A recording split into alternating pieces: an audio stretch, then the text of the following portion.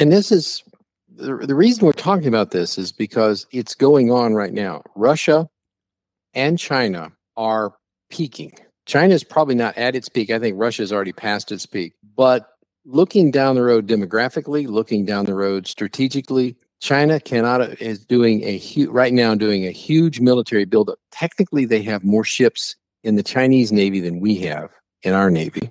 They're not big aircraft carriers, but they have more ships.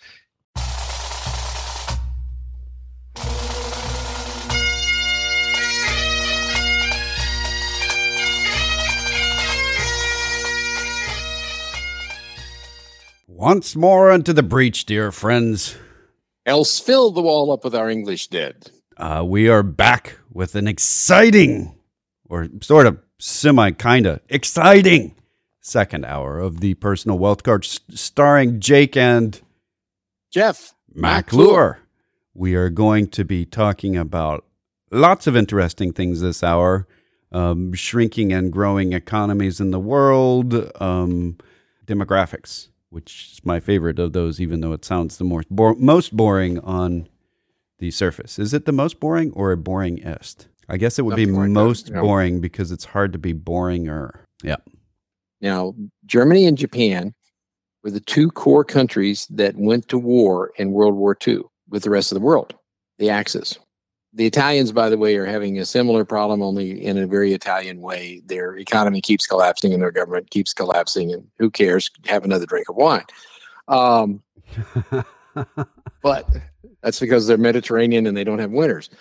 But this is an important, going to a completely different subject here. Actually, I was going to talk about why the layoff rate jumped a little bit. This is. I mean, it's the same subject. When we're talking about unemployment, full employment, we're talking about where are places where full employment. There's some fascinating stuff happening here. Let me just in this picture of time. First, by the way, the reason the layoff numbers jumped is because Massachusetts announced that because of their budget situation, they're running out of money to pay unemployment, and they might be a delay. If you filed for unemployment, there might be a significant delay before you got your first check. So a whole bunch of people filed for unemployment, and that's weird, but that's what happened, and that's why the jump in unemployment numbers. So this concept of what's happening in the world that's different from history. There's only one other point in history where we can see this happening, where a population of a country is getting smaller, but the wealth of the country per capita is getting larger. There's only one other point that I could find in history where this is happening, and that's happening in both Germany and Japan. Japan, it's very pronounced in that there's a lot of real estate that, they say they're not making any more real estate, but there's empty houses all over Japan because there's less people living in them. But each person now owns much larger houses. So the only other time in history that I can see this happening was during the Viking expansion, when the Scandinavian countries were heading out Viking, and they'd go find loot and bring it back. So the wealth of the country was increasing, if you could call it a country at the time. It was like a bunch of, the Danes were sort of a country, where they brought back all this wealth, but more and more of the population was leaving. They'd had this big, huge bulge in their population because they had some years of really good weather, and they had a lot of good cattle, and then there were enough of them that they could go out and start conquering other places. Well, their population left, so their population at home shrunk, but the wealth at home per capita went up massively. Each person owned more. And now you come forward to today, the only other time in history that I've seen this happening is the Japanese, to some extent the Germans now. Their wealth per capita is increasing, but the country's power on the world stage is decreasing. It's fascinating to watch because it's rare in history. It means that this is a better way of doing it than going out and conquering people, in my opinion. It's a much more friendly and equitable way of doing it, if you ask me. Anyway, that was the snapshot and weirdness and demographic economics throughout history. And this is the reason we're talking about this is because it's going on right now. Russia and China are peaking. China is probably not at its peak. I think Russia has already passed its peak. But looking down the road demographically, looking down the road strategically, China is doing right now doing a huge military buildup. Technically, they have more ships in the Chinese Navy than we have in our Navy. They're not big aircraft carriers, but they have more ships. More importantly, if you count the number of missile launchers, total missile launchers on ships, they have more than we do, which is a crucial element. They are revving up for a war. Now, where are they revving? And the parallel here, by the way, is fascinating when you look at Russia and China. Nobody really thought, I mean, including people who really knew the inner workings of the Kremlin, really honestly thought Russia would invade Ukraine until they did. Why, in retrospect, we look back and say, why did Russia invade Ukraine? And the reason was they realized they can't sustain the military buildup they have indefinitely.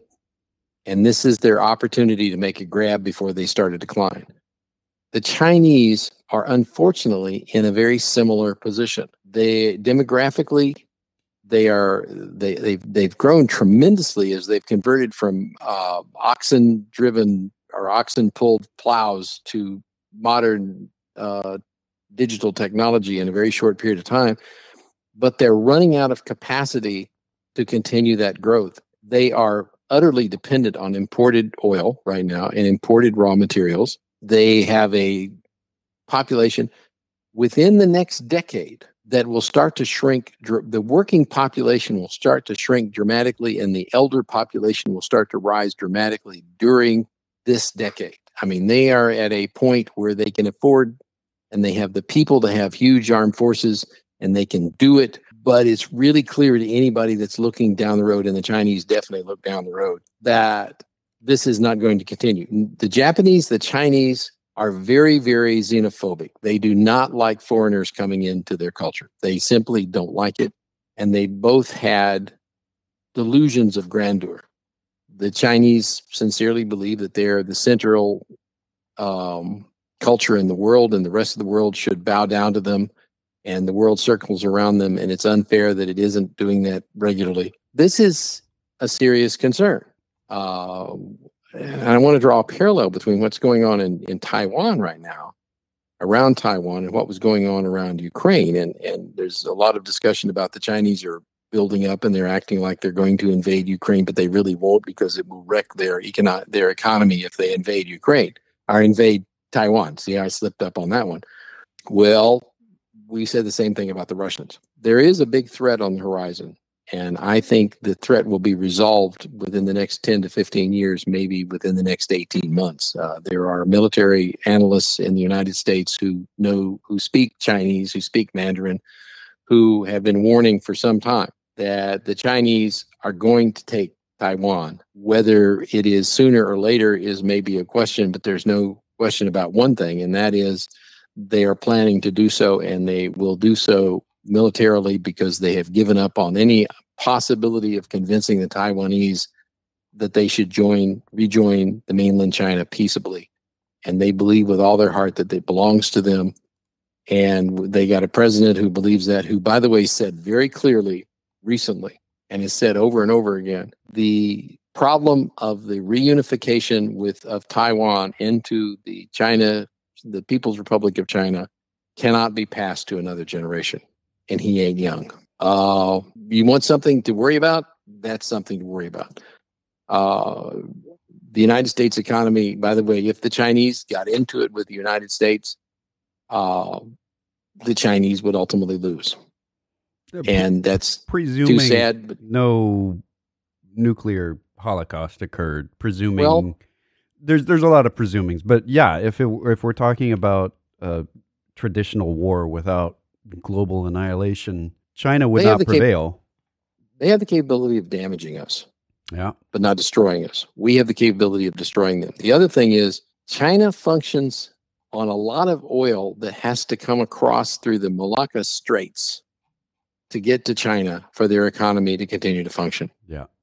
This is a strategic issue for China, as they are absolutely dependent on foreign sources for energy. Absolutely. And raw materials. But this is where Japan was prior to World War II. Yeah. And they decided to alleviate that problem by capturing the areas where they were vulnerable. And this is something that is, I'm just glad I'm not president and have to deal with that right now. It isn't a fun thing. It is something we are entering. And to put this in a little bigger picture, as World War I and later World War II developed, there was a clear line of demarcation. Initially, it was kind of fuzzy, and then it got more and more clear as the years went by. On one side were autocracies. That's where some party or some individual ruled a country with an iron hand. On the other side were democracies where we routinely changed leaders and we routinely griped and complained about our current leader, and nobody was thrown into prison for doing so. This is, I mean, a lot of people don't remember, and they didn't. I mean, they studied in school, but they forgot it. World War I was the war to make the world safe for democracy. World War II was basically a repeat of World War I, and I strongly suspect World War III will be a repeat of 1 and 2. There, in The Economist, there was an article, and I've seen some other places. A new axis is forming, the axis of Russia, Iran, and China. And there's some people who are throwing in with them, and there's some people who are throwing in with the West, with the allies, if you will, with NATO.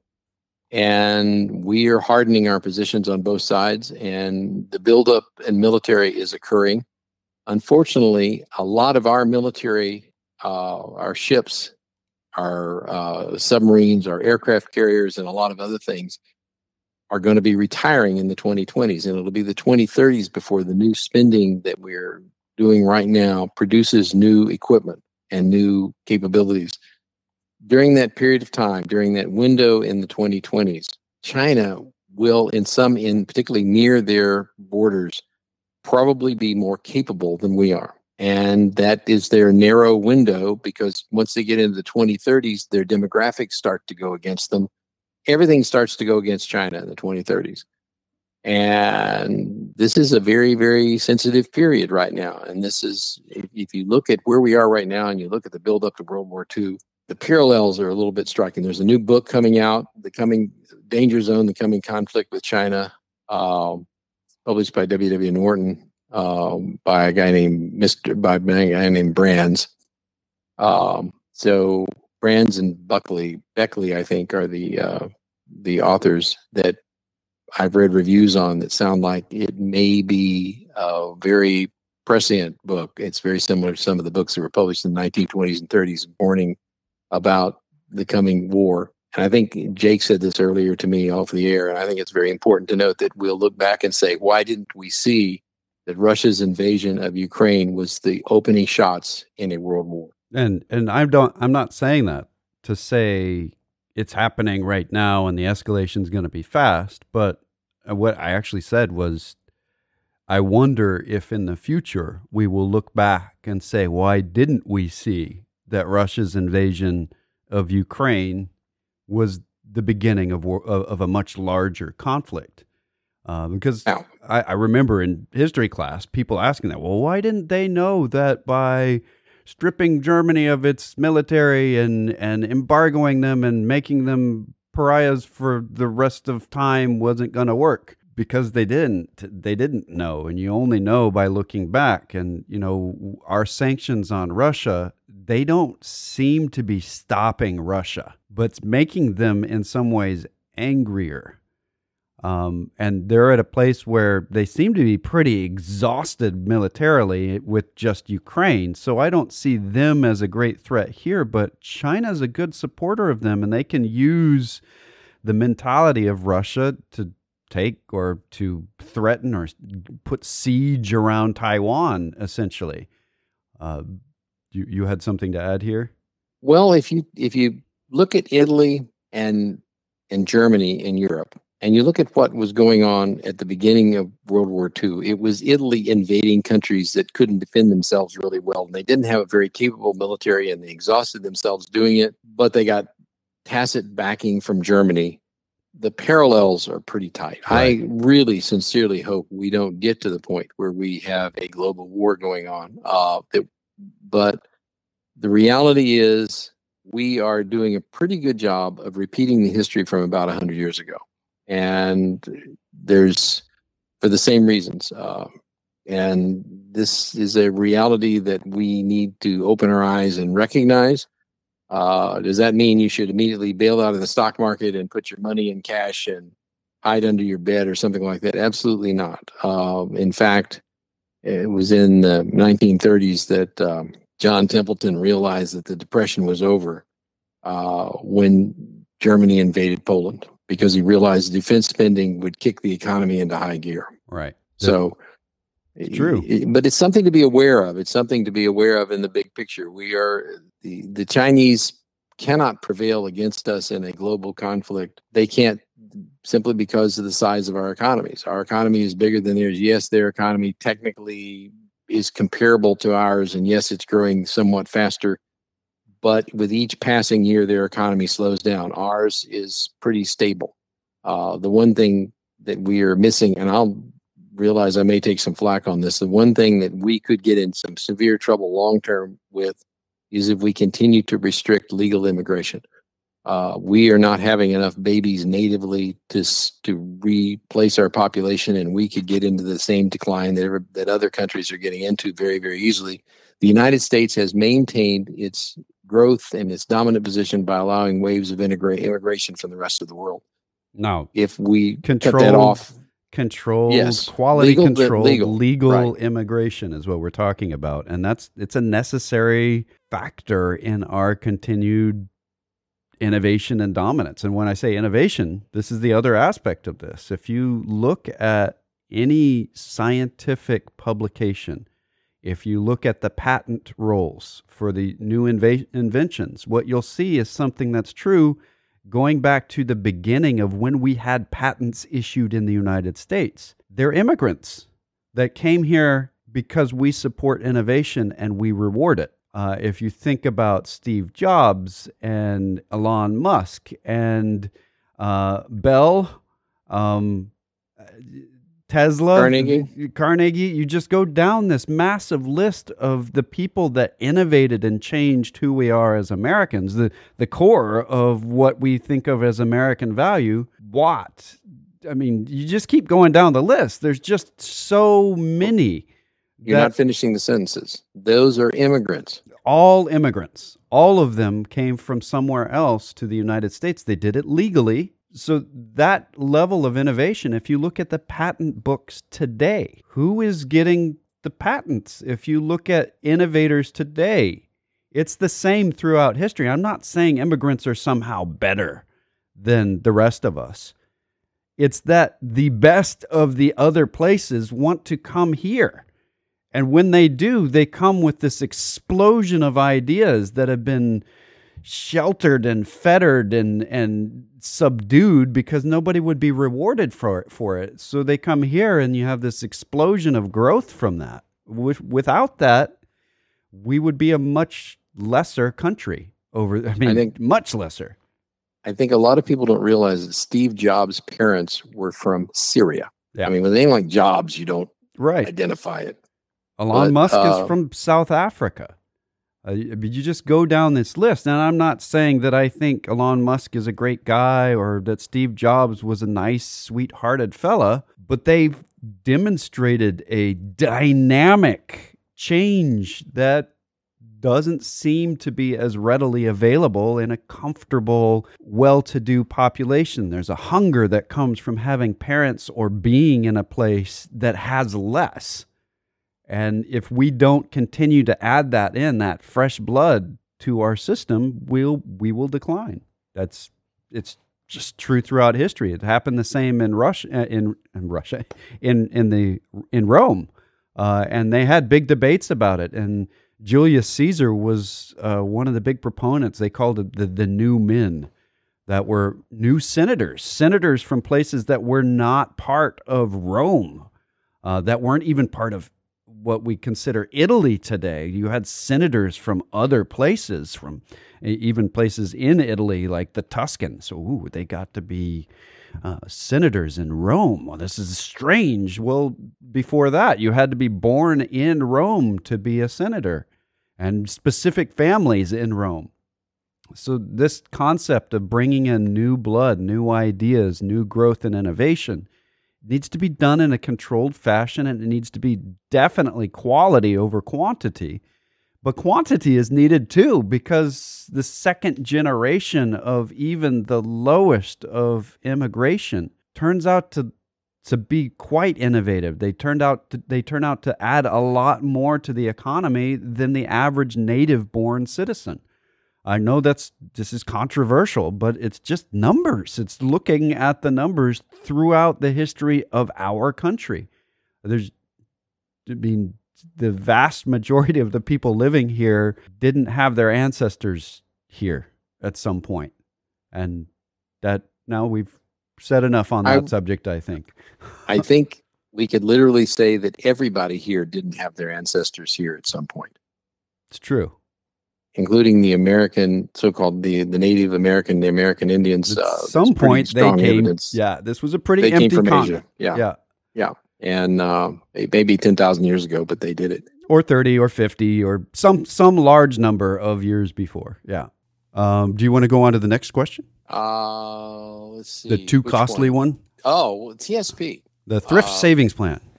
The Thrift Savings Plan has as one of its options an investment in the S&P 500 Index Fund, which they call C. The C Fund. The C Fund as in Charlie, C, not ocean. And in the S&P 500 Index are certain companies that are Chinese companies that basically support and supply the Chinese military. So the issue is, why are we doing that? Why are we taking federal money to apply towards the retirement of federal employees and giving it to the Chinese military? And the answer in the article in the Wall Street Journal that John, the Inquisitor, sent us is that it's too expensive to sort those out. Actually, I don't think it's too expensive. I just think it's a case of bureaucracy saying this is the way we're doing it, and to change anything would be too expensive. There are funds out there right now that are basically, you can purchase an index fund that excludes certain types of stock from the index. Now, somebody has to give us a definition of what is a Chinese company. If 9% of the company is owned by Chinese investors, is it a Chinese company? It could be done, but it would be administratively a pain in the whatever, and Congress would have to authorize the money, and it would take years to remove the Chinese companies from the TSP. And they're doing a really good job of doing it themselves right now, because they're not allowing their companies to be audited by certified auditors from the United States, or any list on the New York Stock Exchange. Any certified auditor, European or otherwise. They don't have any certified auditors in China because they don't like doing audits there. Yeah. Well, they like doing audits, but the government wants to do the audit. No, we say, pardon me, but this looks like it was done in crayon. Do you mind if we take a look at it? No, we're very profitable, I assure you. But this is a picture of a dog. Yes. Okay. Profitable dog. Yeah. So even like Alibaba, which is one of the tops of China, is on the delist threat list of, hey, this might disappear. And it's because they don't like us going in and checking to see if they really are profitable when they claim that they are. And so they are delisting themselves. And the other side of this answer is, it is costly if you think of it in terms of outright dollars, because the TSP is huge. It has a lot of money in it. And even if you're charging 0.1% more to try to figure out what companies are Chinese, that's a very expensive in terms of real dollars. And you can see a headline saying, government spends too much money in trying to figure out, you follow that. The TSP is managed by State Street and BlackRock. BlackRock has some indexes that they look at already that excludes Chinese funds. But here's the issue. You said it. What is a Chinese company? If a Chinese company is just any company that's in China, then we have to do a new law to exclude those companies. That would be sanctions on those companies. Do we really want to raise the tensions with China by putting sanctions on them and excluding them from the TSP? Well, we may say, hey, we're not going to do it to these strategic companies, the ones that are making military products for the Chinese. That's still a sanction. That's still going to affect their bottom line. It would take an act of Congress to cause the TSPC fund to exclude Chinese companies, and we're out of time. Yeah. And just as a quick flashback to an earlier question, I realize we've got some commercials to play. If a company does a large percentage of its production in China, and the facilities that are being used to produce it also produce for other companies, including Chinese military, is that company to be excluded from purchases on the thrift savings plan? I know that sounds like I just changed the subject crazy. We had a question on it last hour on should we exclude Chinese companies from the thrift savings plan for federal employees and military. And the question is, that's really difficult to figure out. Where is the line? Somebody needs to give us a definition, and then that will be the definition that's used. Oh, definitions. What's a bear market? What's a bull market? What's a recession? What is a Chinese company? What is an American company? And we're about out of time. This is the Personal Wealth Coach with Jeff and Jake McClure. This is the Personal Wealth Coach, and we do make other statements than really bad puns about songs. But today, that's how we're starting our episode. Yeah. We are a finance program, as you would probably guess from the Personal Wealth Coach being our title. The Personal Wealth Coach is not just the title of the program, it's also the name of an SEC-registered investment advisory firm. All right, well, does that mean that the SEC likes us? What would you say to that, sir? I would say that the SEC professionally dislikes almost everyone. Right. That is no implication of the SEC's approval just because we're registered with them. Why is the radio program and the firm named the same thing? Because we have to give this disclosure no matter what it is, and it's less disclosurable. It takes less time to do if it's just the same name. So we've been doing this program here on this station, 1400 AM in Temple, since 1996. We've been doing this a long time, and we haven't been paid for it ever. We also have not ever paid for it. So we've been doing this a long, long time, and the whole idea is education. We do advertise as a firm on the studio, on the channel, for this radio program. We don't actually advertise for our firm. We're advertising for the radio program. So what we're saying is that this is educational, and we do occasionally get business from it, but our purpose here is truly education. That being said, it's not advice. Advice would be if I knew who you were, if the other bald guy, Jeff, knew who you were, and we were able to have a private conversation with you about things in your best interest, versus broadcasting to everyone. So we're going to be talking about education, which is why we do the program to begin with. So those two disclosures are really one. And having said that, do you deem to tell us another disclosure? Yes. The information we present on this educational radio program has been obtained from sources we deem to be reliable, but we make no warranty or guarantee as to the accuracy or completeness of said information. And he really can't get through the week without that. I think if you would like to talk to us off the air, we actually give individually crafted and customized advice based on what people are trying to achieve.